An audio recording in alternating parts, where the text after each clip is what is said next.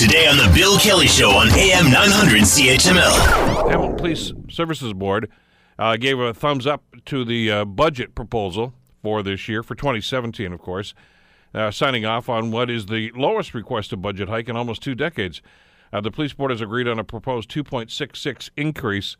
I'm not so sure that's going to sit well with some people on city council. They also have to, of course, approve this. Joining us to talk about this, of course, is Lloyd Ferguson, who's the councillor for Ward 12 up in Ancaster, but also the chair of the Police Services Board. Good morning, Lloyd. How are you doing today? I'm fine, Bill. Let's talk about the process on this. And if this seems a little redundant and a little bit like Groundhog Day, where we're going over stuff time and time again, I got to tell you, I'm sure you've seen this too, Lloyd.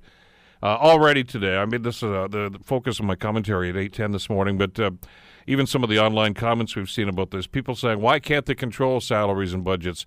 Maybe before we even start crunching numbers, let's go over that again, okay? Okay. In essential services, who are arbitrated settlements in the event that we're not able to negotiate it, and first responders, fire, police, and paramedics can go to arbitration. And arbitration has always, what's the right word to use here, always told us we have to follow the comparators with other services that have negotiated agreements throughout the province. And right now, the difference between on a first-class constable, we benchmark off them for everything. And on the first-class constable, the difference from number 1 to number 7 is $170.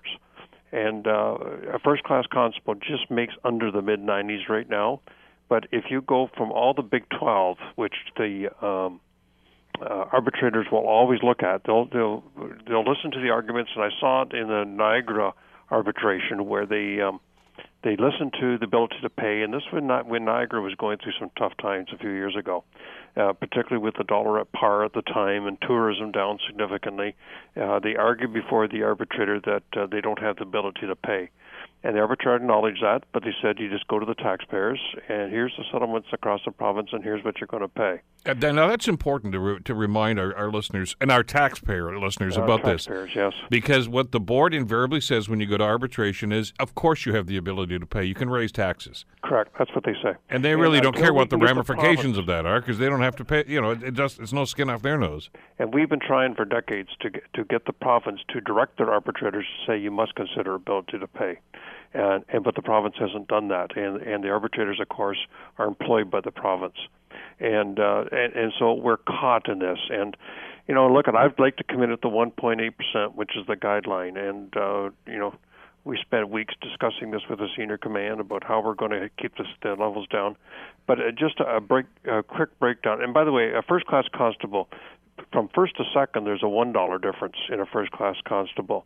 I think there's $3 between us and which puts us in that number 3 spot, which is what our collective agreement says, at a first-class constable. And the lowest of the top 7 is Halton at $94,773. So there's a difference of around $170.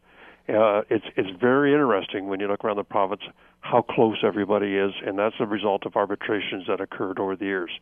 So we have a multi-year collective agreement now, and the multi-year collective agreement tells us that we'll keep them number 3 in the province. And so the impact on salaries and wages is 2.3% of the 2.66. And so clearly it's driven entirely by the wages. The increase for all the other expenses is 0.4 or 0.4, which takes us to the 2.66.